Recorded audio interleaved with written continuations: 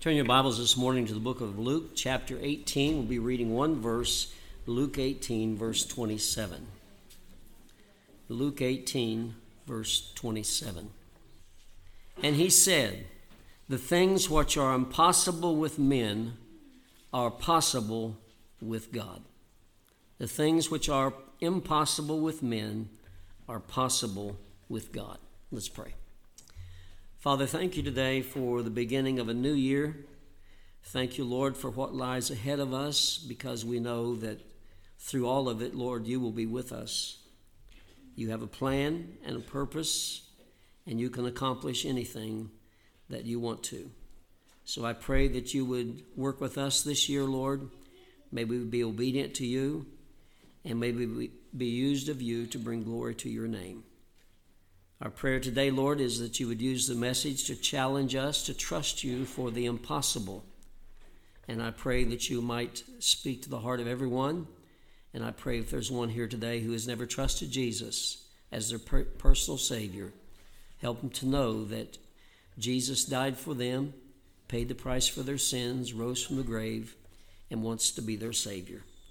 And I pray they would be saved even today. Give enablement to bring the message, get glory for yourself, we pray in Jesus' name.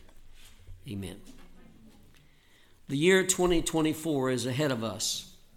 Only 1 week has passed, and there are yet 51 weeks and 1 day remaining because this is leap year. During this year, we will face many situations, problems, projects, responsibilities, and people who will seem impossible. But we can be encouraged with the fact which Jesus stated in our text verse when he said, "The things which are impossible with men are possible with God." When we add God to the situation, to the problem, to the project, to the responsibility, or to the person, our outlook should change because, as Paul said in Philippians 4:13, "I can do all things through Christ who strengthens me." Now, Paul was not confident in himself when he said, "I can." He was confident in the Lord because he said, "I can only do it through Christ who strengthens me." Throughout 2024, we will face things that are impossible with men. And our response will be something like this: "We can't," or "No way," or "It's impossible." But those things which are impossible with men are possible with God. So to those same things we can say, He can. He will make a way, and yes, it's very possible. So this morning I want us to look from the Scripture and see some illustrations of impossibilities which God showed were possible with Him. Impossibilities in Scripture. There's no way I'll cover all of them, but I'm going to cover a whole lot of them this morning. First of all, creation. How did everything get here? Well, the Bible says that God created the heavens and the earth in 6 days. Now, there's no way that man could do that, of course. And because man, in general, is rejecting the fact that God created, they come up with a theory of evolution. Without any apology, without any shame saying this, I believe the theory of evolution is foolishness. And I don't believe there's anything about it that's true. It's based on false things. It's a theory never been proven, and it is false. I know that for sure because God says the very opposite. God said that He created everything in 6 literal days. Now that's impossible with men, but not with God. The Bible says in Exodus chapter 20, "For in 6 days the Lord made heaven and the earth, the sea and all that in them is, and rested on the 7th day." Let's go through those days very quickly. Day 1 of creation. God created the heaven and the earth. It was without form and void, and darkness upon the face of the deep. And so there was just a big mass of swirling water with substance underneath it. And that was the first day. And God said, "Let there be light." And there was light. And God divided the day from the night, and the light He called day, and the darkness He called night. And so God made light before there were ever any light bearers or light producers such as the sun. So no problem with so many light years away, because light was here before the sun, before the light bodies were made. God made light the first day. Day 2, God made the firmament. The firmament was a span, a space in between. And so he divided the waters that were above from the waters that were beneath. And so it was all water, and he says, with waters up above and waters beneath. And he called that the firmament heaven. And then on day 3, he said, let the waters under the firmament be gathered together in one place, and let the dry land appear. So on day 3, God, on that mass of water there, God let all the waters go into one place, and then he let the dry land appear, and he called the dry land earth, and the place where all the waters were, he called sea. And he said, let the earth bring forth abundantly, or let the earth bring forth grass and herb, fruit trees, yielding fruit and seed in the fruit. So on that day, God made the dry land appear, and immediately God put grass and herb and fruit trees, and the trees were full grown. They had fruit hanging on them and seed in the fruit for future trees, all in that same day. Wow, God is great. Day 4, God put lights in the firmament to divide the day from the night, and these now were the light bearers, and so he put the sun to rule the day, the greater light he calls it to rule the day, the lesser light to rule the night, and he made the stars also. Just a side note, the Lord made the stars also. Wow, what a great God. And then on day 5, God said, let the waters bring forth abundantly moving creatures that have life. And then he said, let the fowl of the air be produced. And so immediately there were fowl flying in the air. And he says of their own, after their kind. So there were all kinds of flying fowl and all kinds of fish and creatures in the sea. And so that was on day 5. And God said to those, be fruitful and multiply. So immediately God gave them a command to start multiplying. And then day 6 came. Day 6, earth brought forth living creatures, cattle, creeping thing, beasts after their kind. And God said that it was good. And so God made all the animals on the dry earth. And so that was day 6. But also day 6, then he said, let us make man in our image. Animals are totally different than man. Man is made in God's image. And he said, let us make man in our image, and let them have dominion over the fish and over the fowl and over the cattle and every creeping thing, all the moving things on the earth. And then God said he made them male and female. So God's the one that started all that, male and female. And then he said to them, be fruitful and multiply. Wow. All in 6 days. Only God could do that. With man, impossible. But with God, not hard at all. 6 days. And then another thing in the Bible that was surely impossible with man, but possible with God. God, after so many years, this earth, because of sin, Adam and Eve sinned, and the result was deterioration. And because of sin, God said all the men of the earth, the people of the earth, their thoughts were evil continually. And there was one family, Noah and his family, that found grace in the eyes of the Lord. And God said, I'm going to destroy everybody on this earth. People say, oh, that's silly. No, God did that. God did that. And so God destroyed everything on the earth. He calls Noah to build an ark. Gave him instructions, told him to build the ark. And then it rained for 40 days and 40 nights. There was so much water at 150 days that there was 22 and a half feet of water when you take an 18-inch cubit, and it comes out to 22 and a half feet of water over top the highest mountain. Why that much water over the highest mountain? So the ark could float over those mountains. And God destroyed everything that lived and breathed on the earth except what was in the ark. Noah, his wife, his 3 sons, and their wives. 8 people saved by the ark. And then all the animals and creeping things, all those that God put on the ark. So God started all over, all new. That seems impossible, but it's not, because God did the impossible. Also, the next thing we notice in the Bible, there are other things you could probably point out, but that's one of the things is he confounded the languages at Babel, the Tower of Babel. Even after the flood, men still were sinners, and they did wrong. They didn't obey God, and so they all gathered in one plain and tried to build a tower to make a name for themselves. And God says, he looked down, he says, all of them speak the same language. They're all going the wrong direction, and I'm going to have to change that. So God came down and confounded their language so they couldn't understand each other, and he spread them all over the earth. And that's where languages came from. That's where the different people come from, the different colors and all of that. We call them races. There's only one race, the human race. And God made all those people, and only God could do that, confound the languages and make them speak all kinds of different languages. God did that. It wasn't impossible with God. God can do that, and he did. And then there's a story I was reading the Bible through as I do every year. And a few days ago, and in Genesis chapter 14, there's the story of Abraham. And the Bible says that there was a confederation of kings. Amraphel, king of Shinar, Arioch, king of Elasar, and Shedor, Laomar, king of Elam, and Tidal, king of nations.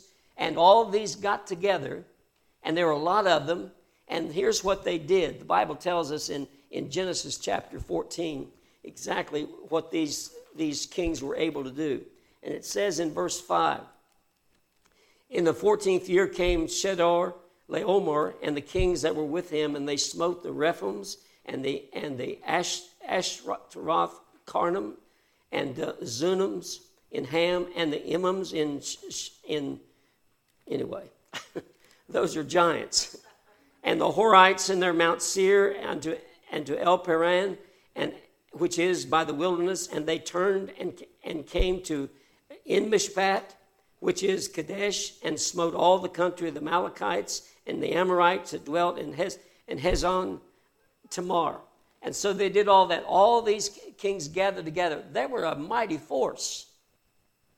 And they came to Sodom and Gomorrah, where Lot was living, Abraham's nephew, and they took him and his family away, and all the people and those cities away, and stole all their goods and everything. And all those kings, confederate, who were able to do that to all those different people in that land, the Bible says Abraham said, I'm going after them. And he did. How many people did he have to go with him? 318. 318. And he smote them. And he killed all of them. When they got back, then Melchizedek, who was king, who was priest at that time, it says that he made this statement, the Most High God delivered them into your hands. Who did it? God did. Could Abraham and 318 men do that? No. But God did. God can do the impossible. Then we come in the Bible to another instance of an impossibility, and that's the birth of Isaac. You see, Abraham was 100 years old, and his wife Sarah was 90 years old, and they couldn't have children. And God caused Sarah to conceive by Abraham, and they had a child at her 90 years old. I mean, it was unbelievable. When Abraham heard about it, he laughed. When Sarah heard about it, she laughed. And so God said, all right, you name your child Laughter. His name's Isaac, which means laughter. And here's what she said in verse 6 of chapter 21. Sarah said, God hath made me laugh. Sarah got it right. Who did that? Who made her have a child? God did. It was impossible with man, but not with God. And then we go to the story of Joseph. You remember Joseph was sold into slavery. And his brothers were against him. He was thrown down into a pit, and then he was sold into slavery into Egypt. I mean, it looks like the end of Joseph, but the end of the story is Joseph becomes second ruler in Egypt, and it was because of him that Jacob and his family moved down to Egypt so they could develop as a nation. Could man do that? No, but God could. Impossible with man, but not impossible with God. Then the delivery of Israel from Egypt by Moses and the 10 plagues. And when they developed there as a nation, they grew and grew and grew. God raised up Moses to lead them out, and he said to Moses, I'm going to judge this land with 10 plagues. And so the plagues began. There was the Nile was turned to blood, frogs all over the land. The third plague, well, there was a swarm of lice The fourth plague, there was a swarm of flies. The fifth, there was disease of cattle. The sixth, there was boils or sores on man and animals. The seventh, there was destruction of crops by great hail. The eighth, destruction of crops by locusts. And then the ninth, darkness over all the land so people couldn't see their hand in front of their face. It was just supernatural darkness. And then the last plague, the plague of the firstborn. And God killed all the firstborn of the land except those Israelites whose house had the blood applied over the doorpost, over the top and over the sides of the door. Who could do that? Only God could do that. A slave people taken out by the hand of God out of Egypt so they could go on to the promised land and be what God wanted them to be. And then they got to the Red Sea. There was an impossibility. Impossible for man to cross over that Red Sea. There's probably over 2 million Israelites at this time. I mean, there were 600,000 fighting men. So there are over 2 million of them, and they're facing this Red Sea, and they've got to cross over and get away from the Egyptians who just changed their mind and are coming after them. What did God do? God sent a strong east wind, and it blew all night long, and it opened up the Red Sea. There was a mound of water on this side, on that side, and not only that, he dried up the seabed. And so they went through on dry ground, and after they got through, the Egyptians said, we're going to follow them. And God let all the Israelites get through, and God said, all right, choo. He closed the sea, drowned all the Egyptians. Man can't do that, but God can. God can do the impossible. And then the children of Israel started their journey, you remember, in the wilderness, and they rebelled against God and all that. But God took care of them, and in the wilderness, God fed them every day for 40 years with manna, this unusual bread that fell from heaven. That just came, and they were gathered in the morning. It's just laying all over the place. God did that. And then they complained they didn't have any meat to eat, and God sent quails in. A multitude of quails came in, so they had plenty of meat to eat. And then they complained a couple of times about no water, or more than that. And God made water come out of an old dry rock. And they just smote the rock, and the water came out. Supernatural. Nobody could do that, but God can do it, and God can do anything. There's nothing impossible with God. And then when it came time they went into the promised land, they faced a Jordan River who's at flood stage. Remember, over 2 million people coming up to go into the promised land, and there's a river there that blocks them, and it's at flood stage, the Jordan River. So what did God do? The Bible says God dammed up the river.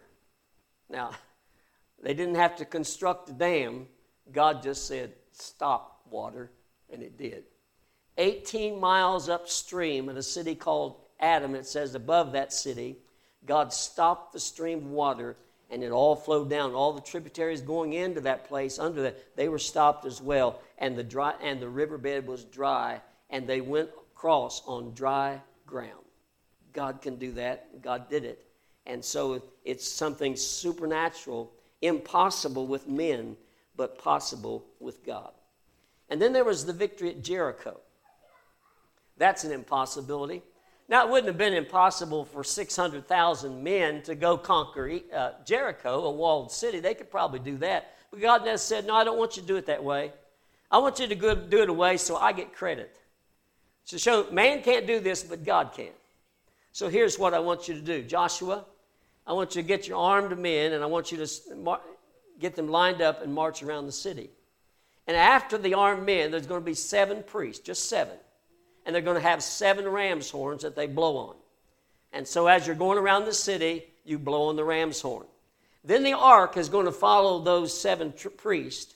And then there's going to be a rearward guard after that, and they're going to go around the city. And they're going to do that once a day for 6 days. And another thing, Joshua said, no shouting, in fact, no talking. No noise is to come from your voice. The only noise that will be heard is the trumpets blowing. And then on the 7th day, I want you to do that same thing that seemed fruitless. It wasn't accomplishing anything, seemingly. I want you to do that 7 times. So they marched around the city 7 times. And then he said, after that seventh time, I want you to do one simple thing. Shout. Shout. And they shouted, and guess what happened? The walls fell down. Man can't do that, but God can. Nothing's impossible with God. And then we think of Gideon, the book of Judges. Gideon was told that he was to fight for Israel and deliver them from their enemy. And so Gideon got all the men he could together, and there were 32,000 of them. Now, you have to understand, the ones they were fighting against were the Midianites and the Amalekites and the children of the east. And it was said of them in chapter 6, verse 5, they were as grasshoppers for multitude without number. That's how many there were. So, Gideon has 32,000 men, and God says to Gideon, that's too many. Because if I let you win that battle, you're going to take the credit. I know you're going to take the credit, and I'm not going to let you do that. So I want you to tell everybody that's afraid to go home.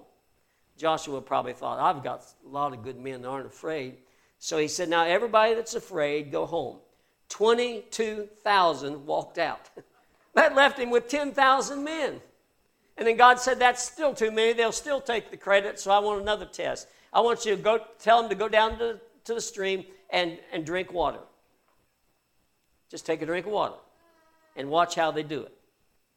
9,700 of them got down on their knees to drink water. 300 of them took their hand, lapped the water, and probably their hand on their sword. They're watching for the enemy. And God says, all right, send 9,700 of them home, and I'm going to win the battle with 300. But I'm not going to use those 300 men to just wield the sword and just whip all these people.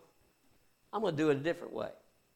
So God said to those 300 men, and Joshua told them to do this because God told him. And he said, I want you to take a trumpet in your hand, a ram's horn, and a pitcher in your hand, a clay pitcher, and inside that pitcher is a light. And so at the given time, I want you to do what I tell you to do.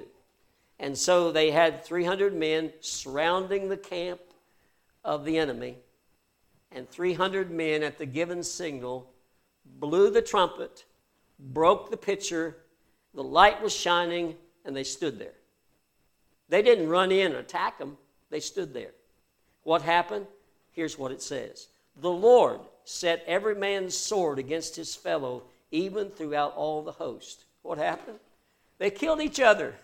The enemy killed each other. They probably bumped against it and thought, oh, that's the enemy. So they stuck him with a sword. They turned on each other. And God brought the victory as the 300 men were standing around holding the light. Wow. Only God could do that. Impossible with men, but possible with God. Then you think of David and his defeat of Goliath. You remember what happened? David came to the camp, found out that there's this Philistine bragging about how he could whip anybody, and if anybody just come and fight him and win, that they would surrender, and nobody would do it. And David says, is there not a cause? And David said, I'll do it. Well, we have to describe something about Goliath. He was 9 feet 9 inches tall. That's a big dude. He had a coat of mail that he wore that weighed 125 pounds. He had brass shin guards.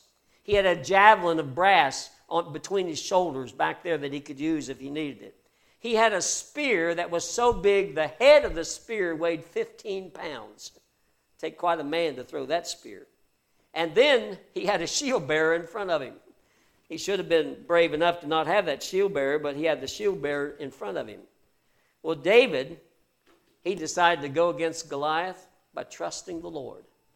He knew he couldn't do it, but he knew God could. And so David had a staff in his hand, he had a sling, and he had 5 smooth stones. That's all he had. And this is what he said before he ever went against Goliath that shows why he won. It says this, the Lord who delivered me out of the paw of the lion and out of the paw of the bear, he will deliver me out of the hand of this Philistine. And guess what? He did. David couldn't do it, but God could. There's nothing too hard for the Lord. Then I think of the 3 Hebrew men in that fiery furnace. I mean, they were told to bow down to this golden idol. And it was 90 feet tall, standing out in the plain, and 9 feet wide. Wow, that was quite impressive. Bow down. And if you don't bow down, I'll throw you into the fiery furnace. And so when they didn't bow down, he heated the furnace 7 times hotter than it was usually heated, and he threw them into the furnace. And he looked in, and those 3 men were walking around in the furnace unhurt. And there was a 4th one with him, the Son of God. I believe Jesus was walking there with him. You know, in the midst of your trials, you can guarantee something if you know Jesus. He'll be with you all the time. He'll not leave you. He'll not forsake you. And he was there. And old Nebuchadnezzar got it right when he said this: "Blessed be the God of Shadrach, Meshach, and Abednego, who has sent his angel and delivered his servants that trusted in him." Who did it? God did. Shadrach, Meshach, and Abednego couldn't do it, but God did. Nothing impossible with God. And then we think of Daniel, delivered from the hungry den of lions, a den of hungry lions. And he was thrown into that den. And do you remember what he said when the king asked him, "Daniel, are you okay?" And he says, "The Lord has sent his angel and shut the lion's mouth." Who did it? God did. Impossible situation, but God can handle the impossible. Then we have that Old Testament prophet, Jonah. You remember he wouldn't do what God told him to do. And God said, "I'm going to get the word to Nineveh, and I'm going to use Jonah." And so Jonah fled from the Lord, and God sent a great storm up, and then he prepared a fish to swallow up Jonah. And Jonah lived in that belly of that fish for 3 days and 3 nights. And God took care of Jonah in the belly of the fish, and then took him eventually to Nineveh, where he's supposed to preach anyway. Who could do that? Only God could do that. God does the impossible. And then we go to the New Testament. Let me tell you another impossibility: the birth of Jesus. Man couldn't do it. In fact, God didn't even let man have a part in it. The Bible says she was the Virgin Mary, never knew a man, and God caused her conceive and bear a son, and he was the God-man, the Lord Jesus Christ. Only God could do such a thing, and he did. And then Jesus, when he walked on this earth, he did things that no normal man could do. Because he was God, he could do it, because God can do anything. And so Jesus changed water into wine.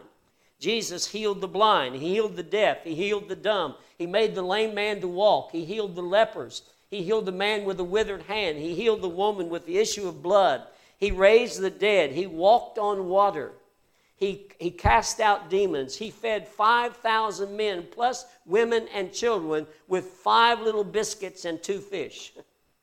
He multiplied, and they gathered up 12 baskets afterwards. Wow, the power of God. And then he fed 4,000 with 7 biscuits and a few little fish. And they gathered up 7 baskets at that time left over. And then he transformed a rich tax collector named Zacchaeus. He transformed him into a believer who was willing to pay back 4-fold of all that he'd taken wrongfully from other people. He changed that man completely. And then there's the maniac of Gadara. Terrible case. What did God do? God changed him completely. Jesus took this man demon-possessed, and so wicked a man and so mean a man, and God changed him so he was sitting at the feet of Jesus, clothed and in his right mind. And then he took a man who was a persecutor of Christians, and that was Saul. And the Bible says he went out persecuting Christians and throwing them in jail. He was the one that held the coats while the first Christian martyr was stoned to death, Stephen. That was Saul. And God met him on the road to Damascus and changed that man completely. He became the greatest missionary that probably ever lived. And he wrote a good portion of the New Testament. He was a great man, the Apostle Paul. Who did that? Paul couldn't have changed himself that way, but God did. God can do anything. And then we go to the cross of Calvary. And what happened there? An impossible situation. How could man be saved? How could man be rescued from his sin and be able to go to heaven even though he deserves to go to hell? Jesus, the Son of God, took that task upon himself. And on the cross of Calvary, he paid for our sins. He died and paid for our sins. And when it was all over after those 3 hours on the cross, he said, "It's finished." And from other places in ancient writings, we find that word, "it is finished," was sometimes put on the top of a ledger where people owed something, and it said this, "paid in full." All of your sin, all of my sin, all the world's sin was laid on Jesus, and he paid for it completely. We couldn't do that. I mean, it would take us eternity to pay for our sin. We'd be separated from God forever and ever and ever. But Jesus took all of our sin on the cross of Calvary, and he paid for it. Paid in full. It's finished. And then 3 days later, he rose from the grave as proof that it was all done. It was all paid for. Death could not hold him. Salvation was available. And so Jesus did that. Impossible task for man, but possible with God. And then he's able to save all who believe. Today, he's able to save anybody that will come to him. The Bible says he came into his own received him not. But to as many as receive him, to them gave he power to become the sons of God, even to them that believe on his name. Jesus can save anybody. And there's nobody too hard for the Lord to save. The Bible says in John 3:16, God so loved the world that he gave his only begotten Son, that whosoever believeth in him should not perish, but have everlasting life. You don't have to go to hell. You can go to heaven. If thou shalt confess with thy mouth the Lord Jesus and believe in thine heart that God hath raised him from the dead, thou shalt be saved. You can't do that. You can't save yourself. You can't be good enough to save yourself. But Jesus did the work for you, and he has not only paid for it, but he will save you today. He'll do something that nobody else can do. He will transform and save your life. And Jesus can do that. Now, we've just reviewed 20 illustrations of God doing what was impossible for man, proving the declaration that Jesus made is in our text. That he said this, "The things which are impossible with men are possible with God." Now let's think of the opportunities we will have in 2024 to see God do for us what we cannot do for ourselves. What are the impossibilities that we will face where God can show us that they are not impossible for him? What are some of those impossibilities that you might face? Well, first of all, if you come into our congregation today and you're not saved, you've never put your faith and trust in Jesus, the Bible would say you're on your road to hell. If you were to die today without Jesus, you would go to hell. The Bible says most people are that way because the broad way leads to destruction and the narrow way leads to life, and few there be that find it. So most people are going to hell. And you might be one of those people. Well, you cannot save yourself because the Bible says, "For by grace are you saved through faith, and not of yourselves. It's a gift of God, not of works, lest any man should boast." You can't turn over a new leaf and decide you're going to do better and better and better and better, and hopefully at the end you'll earn your way to heaven. No, it can't be earned. You deserve to go to hell. And so it's impossible for you to save yourself. But thank the Lord, it's not impossible for God to save you. He can save anybody. There's nobody too hard to save. So you might face that impossibility. Now, I can't save myself, but I'll guarantee you God can. And God can. What a good way to start the new year, by trusting Jesus as your personal Savior. Also, you might face this impossibility, and that is you cannot defeat the devil. You're no match for him. I don't care how long you've been saved. You're no match for the devil. He's going about seeking whom he may devour, and the Bible says he would devour you if he could.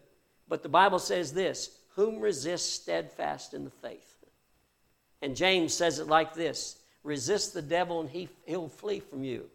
How do you do that? The next verse says, "Draw nigh to God and he'll draw nigh to you." You cannot defeat the devil, but Jesus can. And so you might face an attack by the devil this year. And you say, "It's impossible for me to win over him." That's true, it is for you, but it's not for God. You draw nigh to God, he'll draw nigh to you, and the devil will just flee. He'll get out of there because God can handle the devil. Another impossibility, you cannot work all the circumstances in your life for good.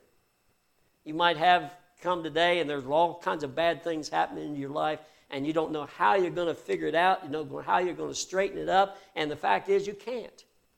And you can't work everything that's happening out for good. But I'll tell you somebody who can. God can. He says in Romans 8:28, we know that all things work together for good to them that love God, to them who are called according to His purpose. Jesus can work everything together for good in your life. There might be bad things happening in your life right now.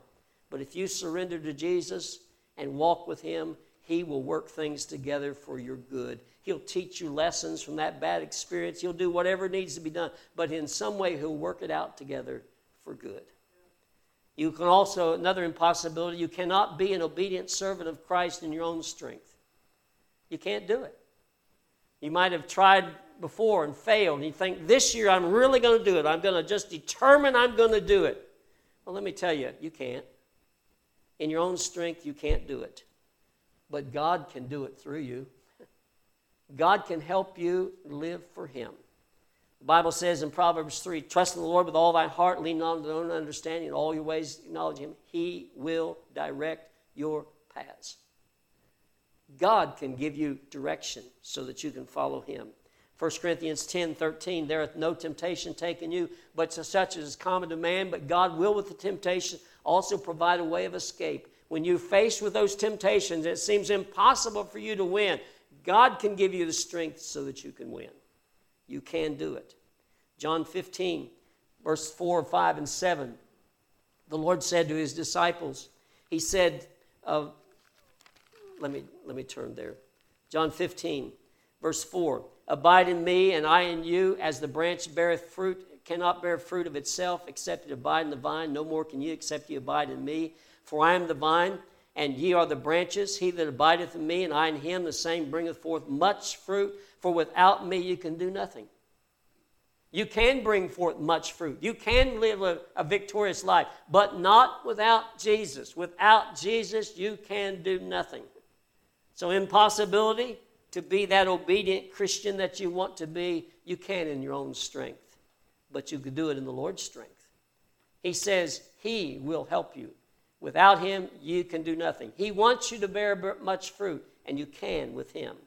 That's why Paul said in Philippians 4:13, I can do all things through Christ who strengthens me. You cannot produce the fruit of the Spirit, love, joy, peace, long-suffering, gentleness, and all those things. You say, I can't be that kind of person. I've tried to be that kind of person. I can't. No, you can't, but God can.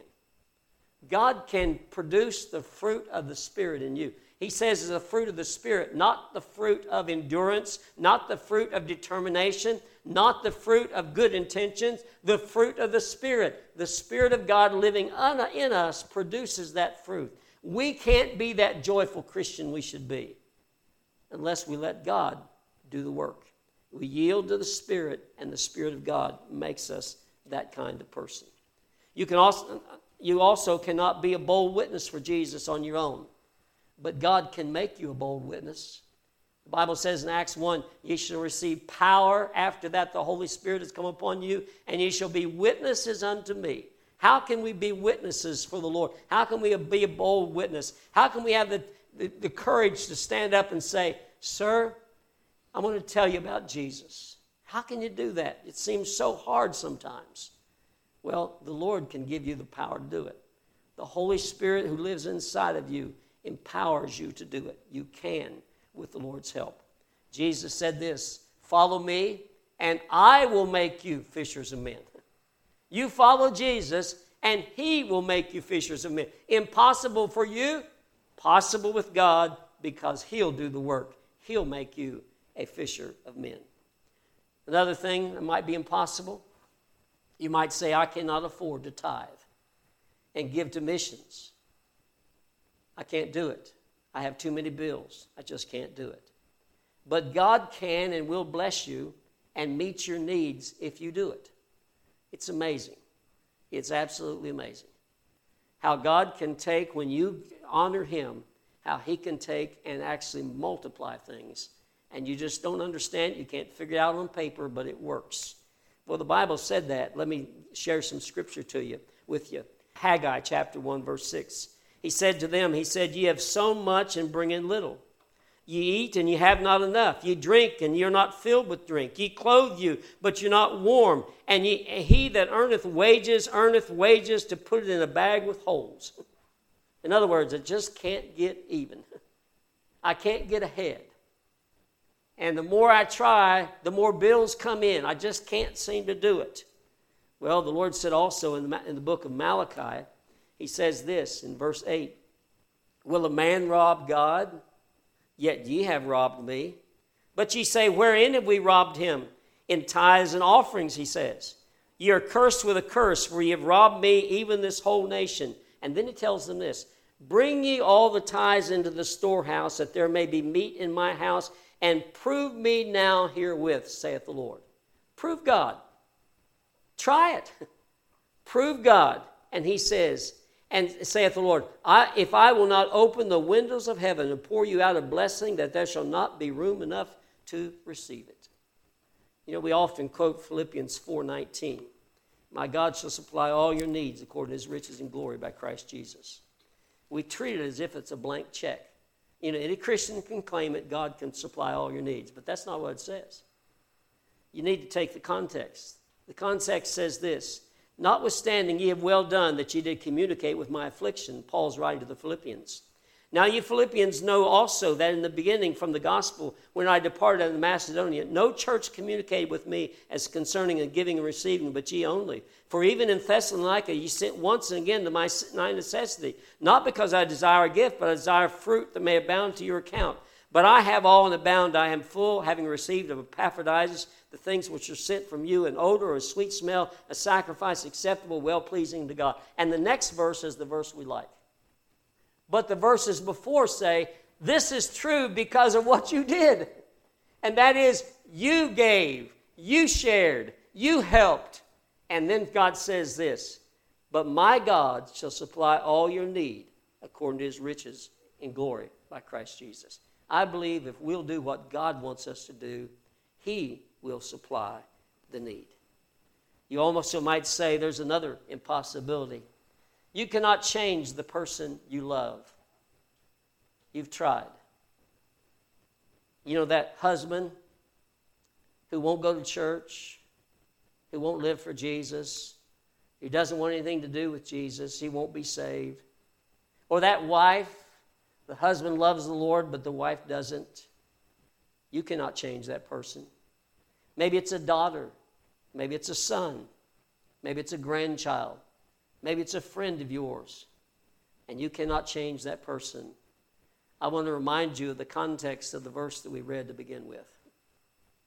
You know, with men, there are certain things that are impossible. With God, all things are possible. What was the context? The context was the Lord said, made this statement, it's easier for a camel to go through the eye of a needle than for a rich man to get to heaven. Wow. And I don't think he's being figurative. I don't think he's talking about a place called the needle's eye, the eye of a needle or anything, that they said a camel couldn't go through. I believe he was talking about a sewing needle.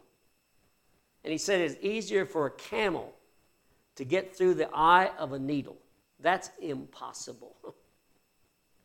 Than for a rich man to get to heaven. Why? Because a rich man's always trusting his riches, not the Lord. But then he added this. With men, these things are impossible. But with God, there's nothing impossible. So what's that say? Rich men can get saved. God can do the impossible. You might have come in here today and you say, I have this friend or I have this relative, I have this loved one that I so much want for them to be saved, and I prayed for them to be saved, and I just can't even imagine how it would be if they'd ever really change. Well, you can't do it, but God can. There is no person too hard for God to save. And then I want to close with this.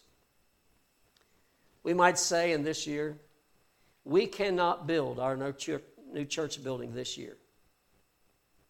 Because we look at our finances, we look at the people who are going here, and I don't think anybody's really rich enough to do that. Maybe so, but I don't see it. And we say we can't do it. But let me tell you something. I've just showed you time after time in the Bible when God says, I'll take the impossible and I can do it. And I guarantee you, 2024 can be the year that we build that new building up on the property. Now, personally, I'd really like it to happen because I don't know if you've noticed, but I'm getting older. And I don't know how much more years I have, but I know this. I would love to see that building built. And I'd love to see this church go on to great things. But I know this. God can do it. He can. God can enable us to give while we thought we couldn't give. God can bring funds from other people that we don't even know about. I'm reminded the scripture says in Psalm 50, verse 10, for every beast of the forest is mine, and the cattle upon 1,000 hills is mine. And then a side note, and all the things that lay underneath those hills. All the gold, all the silver, all of that. Guess who put it there? God did. And it wasn't after the flood, it was there before the flood. You look at the book of Genesis, you can find that out. And then the Lord says this in Exodus chapter 19, verse 5. He says, all the earth is mine. So God owns all the riches. And all God has to do is decide He's going to give some of it to us. And He can do it. It's not too hard for the Lord. In fact, it's very easy for the Lord. It can happen. Don't you displease God by saying in your mind, we can't do it. Don't displease God by saying, oh, it surely can't be done in this year. I believe it can be. And I believe God wants it to be. And I believe we should trust Him to do just that. Move forward with the expectation of what God can do. Not what we can do, but what God can do. I put it in your bulletin this morning. You can look at it later. It's at the top. It says this, Genesis 18:14. Is anything too hard for the Lord? And then that question was answered in Jeremiah 32, verse 17. It says this, there is nothing too hard for God. With that in mind, I've set the theme for 2024. It's in your bulletin. It says this, reaching new heights for Jesus. May God help us to see that happen, because with Him, nothing is impossible. Let's pray. Father, thank you today for reminding us that you're such a great God. You can do anything, Lord. There's nothing too hard for you. And I pray that we would believe that. I pray that we would be servants in your hand doing exactly what you want us to do, whether it be living for Jesus, witnessing for Jesus, or giving to Jesus. Help us to do what you want us to do. And Lord, I pray that we'll trust you to bring in the money so that we can build this year. But Lord, I pray that you would help us to trust you, to be used of you, to be a witness, to be a soul winner, to be people who represent Jesus in the right way. May this be a year of victory in so many ways, because you can do it. We confess we can't, but Lord, you can. And we recognize without you we can do nothing. So we wait for you to bless, and we ask for you to use us in the meantime to do all we can for Jesus. We pray in Jesus' name. Amen.